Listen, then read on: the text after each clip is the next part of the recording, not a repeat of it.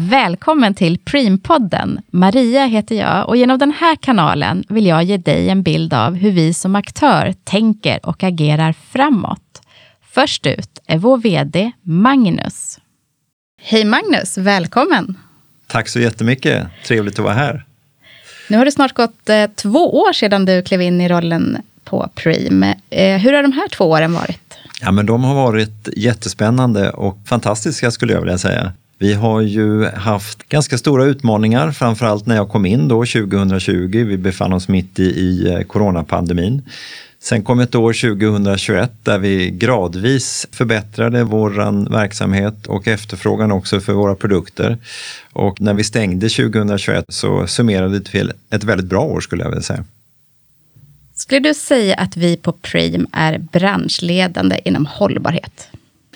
Ja, men i ett generellt perspektiv skulle jag nog säga att vi ligger väldigt långt fram i våran bransch. Både ur ett nationellt men också i ett internationellt perspektiv. Men för mig handlar det kanske inte nödvändigtvis så mycket om en tävling utan mer att vara väldigt konkret och uthållig i vårt arbete med hållbarhetsfrågor. Jag tror att det är viktigt att fokusera på områden och delar längs våran värdekedja där vi har störst påverkan och som är viktigast för våra intressenter och självklart våran verksamhet. Så jag tror att just långsiktighet och uthållighet är en framgångsfaktor att jobba med hållbarhetsfrågor. Sen tycker jag också att vi kommer från en väldigt god och bra historisk plattform. Det här är frågor som vi har adresserat under en väldigt lång tid inom Preem. Men jag tycker också att vi har ett väldigt bra ramverk idag när det gäller hållbarhet och det underlättar för oss i styrningen vad gäller hållbarhetsarbetet. Om vi tittar på klimatkrisen då. Den är fortfarande väldigt debatterad och het. Hur kan vi bidra där? Ja, alltså om vi ska kanske lyfta blicken lite och prata om de stora effekterna och återigen då fokusera på områden där vi har störst klimatavtryck och klimatpåverkan så är det ju att primärt titta på olika möjligheter att öka andelen av förnybara råvaror. Vi har pratat om det tidigare, vi måste öka portföljen av förnybara produkter också självklart. Och sen så ser jag området att fånga in den koldioxid som vi släpper ut vid våra raffinaderier också som ett väldigt viktigt och prioriterat område. Och för oss då, om man tänker liksom i förlängningen, vad kommer det här kräva av oss? Ja, det är ju att vi är observanta på att tillsätta resurser, både personella resurser ur ett antal, men också att hela tiden jobba med vår kompetens inom det här området. Men självklart också ekonomiska resurser. Så att vi måste helt enkelt prioritera. Hur ser det ut på kompetensen idag tycker du? När jag tittar in i Preem-organisationen så har vi en enorm kompetens ur ett, vad ska vi kalla det, ett historiskt perspektiv. Många av oss som jobbar på Preem idag har jobbat här länge och är väl insatta i branschen som vi opererar inom och har en fantastisk kompetens. Vi har en vilja i alla fall, det är det jag fångar upp, att förändra oss. Och den tror jag är väldigt viktig. Vi går in i olika typer av områden där vi kanske inte har den här gedigna historiska kompetensen. Och då tror jag att det finns en förutsättning för att utveckla bolaget är också att vi som medarbetare är villiga att utvecklas. Men sen tror jag också att vi kan framöver behöva ta in lite ny kompetens i bolaget och som kan vara med på den här resan som vi har framför oss. Vad är det för kompetens?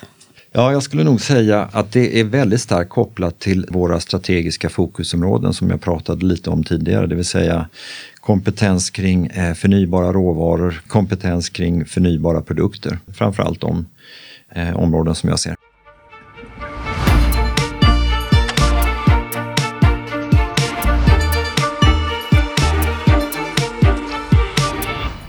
Om vi tittar på vår vision framåt, hur ser den ut?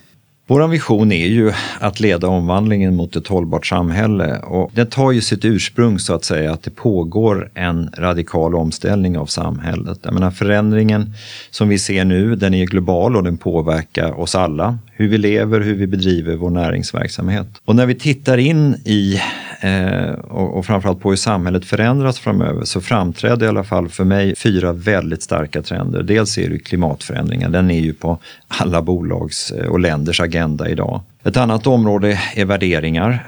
Det finns ett växande engagemang hos våra kunder, hos våra intressenter i hur man som kund framförallt då väljer att konsumera varor och tjänster. Och det är någonting som påverkar oss väldigt mycket. Digitaliseringen brukar vi lite benämna. Och sen självklart elektrifieringen. Alla de här områdena har ju en direkt påverkan på våran verksamhet, men också våran bransch och marknad. Och jag tror genom att vi är observanta och snabba och snabbfotade att följa och tolka de här trenderna, så skapar vi väldigt goda förutsättningar. Förstå hur vi som bolag kan anpassa våran verksamhet till framtidens krav och behov då.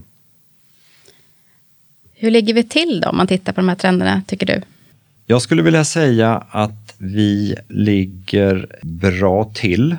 Vi kan komma tillbaka kanske och prata lite kring det framöver här, men vad gäller fokus på att anskaffa förnybara råvaror, vad gäller fokus på att ställa om våran produktion, där tycker jag att vi har en väldigt bra takt. Tänker också mycket på erbjudande till våra kunder, hur man från kundperspektivet ser på den här omställningen. Jag tror att där det finns lite mer att jobba med, det är just hur vi som företag kan utnyttja digitaliseringen i ett lite bredare perspektiv. Det är ju väldigt lätt när man pratar digitalisering att kanske zooma in på vad kan jag göra för IT-förändringar för att bli bättre i min dagliga verksamhet. Men jag tror att när det gäller digitaliseringen så måste vi lyfta blicken lite och titta på det i ett lite bredare perspektiv då.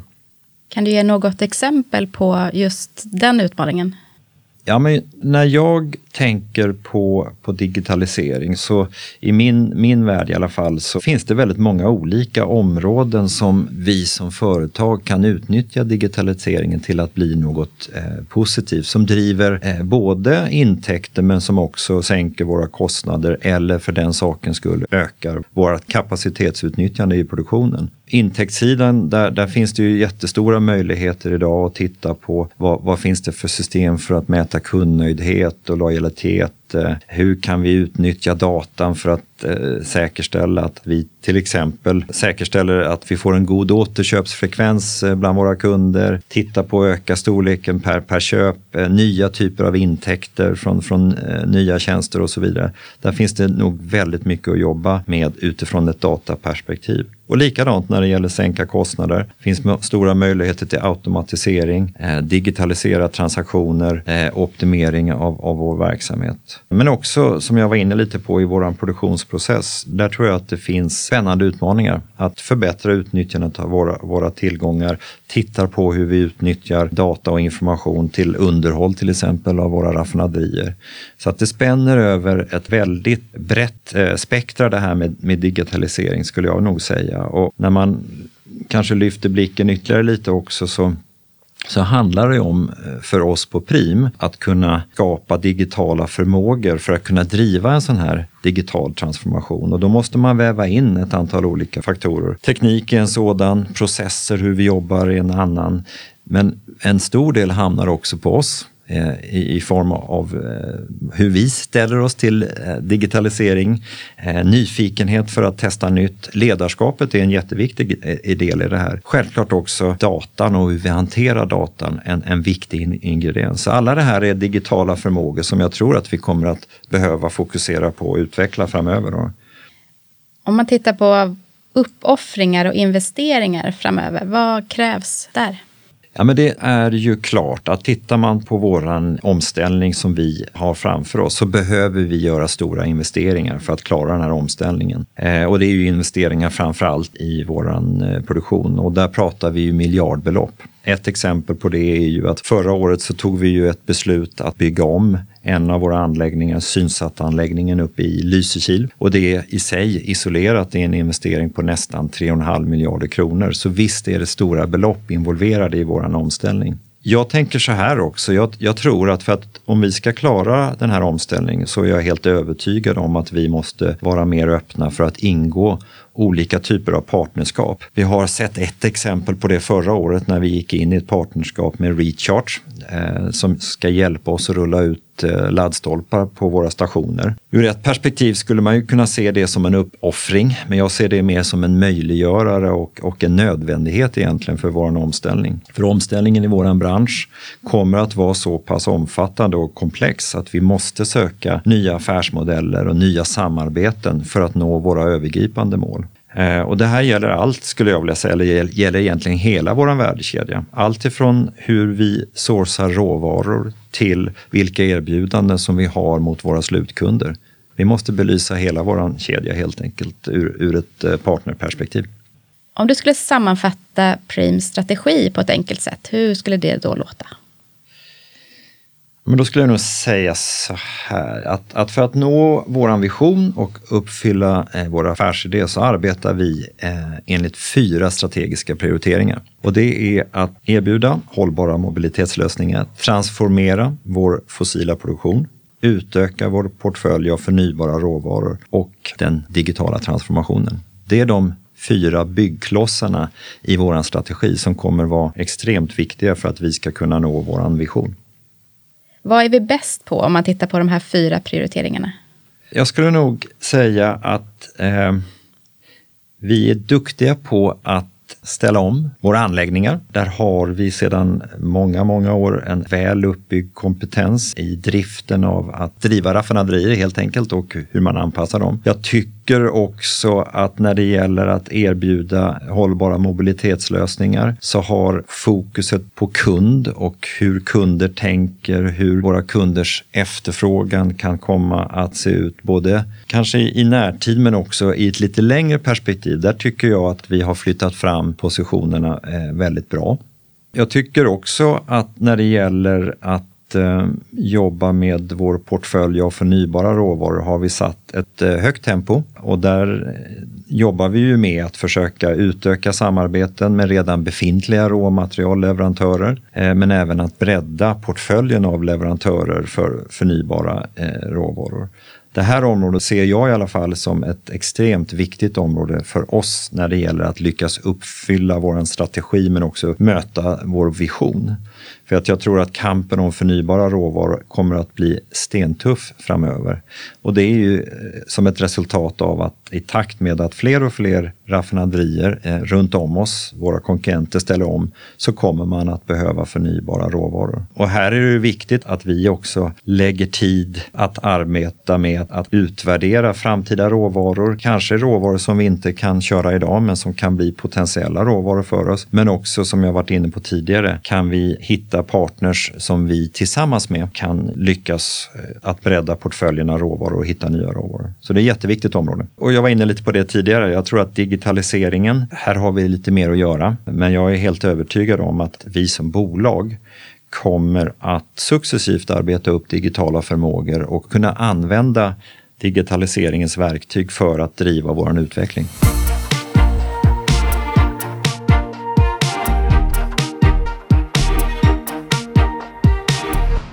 Vad menar vi egentligen med att vi gör resan till en bättre framtid möjlig? Ja, det här är ju vårt övergripande syfte som vi tog fram i samband med att vi uppdaterade våran varumärkesstrategi. Det är ju tänkt att definiera en rörelse och en roll som vi vill spela för människor och även samhället i stort då. Och nyckelelementet i vårt syfte är att vi ska kunna kommunicera och visa upp på en ärlig intention att leda en positiv förändring. Och det handlar väldigt mycket om att inte bara prata utan att visa på handling och att leda den här förändringen som vi vill vara en del av. Basen och tänket bakom vårat syfte är ju att vi har ingen tid att förlora i den här klimatkrisen som vi befinner oss i. Vi tror ju att 2030-2035 är det nya 2050. Vi behöver skynda på och medvetenheten om att vi idag är en del av problemet, det måste vi erkänna för oss själva. Men att vi med vår infrastruktur, vår storlek och vilja kommer att kunna spela en väldigt avgörande roll i den här förändringen. Om vi tittar på medarbetarna som är en nyckelroll i det här. Hur får man de här möjliggörarna att vara engagerade? Det handlar väldigt mycket om att tydliggöra den omställning och den resa vi vill göra. Det handlar väldigt mycket om att bygga ett ambassadörskap, att man ser vikten av Preem och att vara den möjliggörare i den omställningen som vi har framför oss. För det tror jag i sig skapar ett väldigt gott engagemang. Personligen så tycker jag att det är jättespännande att få vara med på en sån här resa som vi har framför oss och kunna vara med och påverka så pass mycket som Preem, som ett företag i transportbranschen som befinner sig mitt uppe i den största omställningen i bolagets historia är på väg att göra. Det ser jag som väldigt engagerande. Om vi tittar lite, det som händer i världen nu då, hur påverkas marknaden av situationen i Ukraina? Och vad tror vi om framtiden där? Ja, men det är ju en högaktuell fråga och låt mig börja med bara att konstatera att det här kriget som vi nu ser i Ukraina är ju i första hand en humanitär katastrof. Det är ju hemskt det vi ser som händer runt om oss nu. Men om jag ska försöka lyfta blicken lite så utifrån mitt perspektiv och den bedömning som jag gör så kommer ju det här att skapa en väldigt stor osäkerhet globalt. Både vad gäller världsekonomin, både vad gäller energitillgång, tillgång till olika typer av teknologier men också globala värdekedjor. Och zoomar man in lite på det som händer på vår marknad så kan man ju konstatera det att priserna för våra råvaror och produkter har ju fluktuerat enormt de senaste veckorna sedan invasionen skedde. Och även fast sanktioner för rysk olja och oljeprodukter inte har implementerats idag så är det ju många länder och många företag som indirekt har tagit avstånd från att handla med Ryssland. Generellt skulle jag vilja säga inom energimarknaden så har ju priserna som jag var inne på stigit kraftigt. Men vi ser ju också att priser på insatsmaterial till våra investeringar, priser för att få tag på entreprenörer och tillgång på entreprenörer har påverkats kraftigt. Tyvärr så tror jag att det här är bara början på vad vi har att vänta oss framöver. Jag tror att prisnivåer inom flera sektorer kommer att öka och det här kommer i sin tur driva upp inflationen och tyvärr också det allmänna ränteläget. Så att det finns ett scenario där vi kan komma att se en generell avmattning i ekonomin. Jag tror att man också ska vara ödmjuk och tillägga att i dagsläget så är det väldigt svårt att sia om framtiden. Det enda vi kan konstatera är att osäkerheten är väldigt hög. Och jag tror här så måste vi som företag ligga med örat mot rälset och försöka parera de situationer som uppstår och vara agila. Om vi tittar på Preem då 2035, hur ser företaget ut då? Ja, men då är vi klimatneutrala i hela våran värdekedja och jag ser ju framför mig då också att vi tillfredsställer våra kunders behov utan att vi äventyrar kommande generationers kunders behov och att vi har ett engagemangsindex på 100% bland våra medarbetare. Det hade varit fantastiskt. Tack Magnus, ser verkligen fram emot den här resan. Tack själv Maria för ett väldigt trevligt samtal och fantastiskt initiativ det här också tycker jag med att lansera en podd. Jag ser fram emot att få komma tillbaka framöver. Tack så mycket. Tack.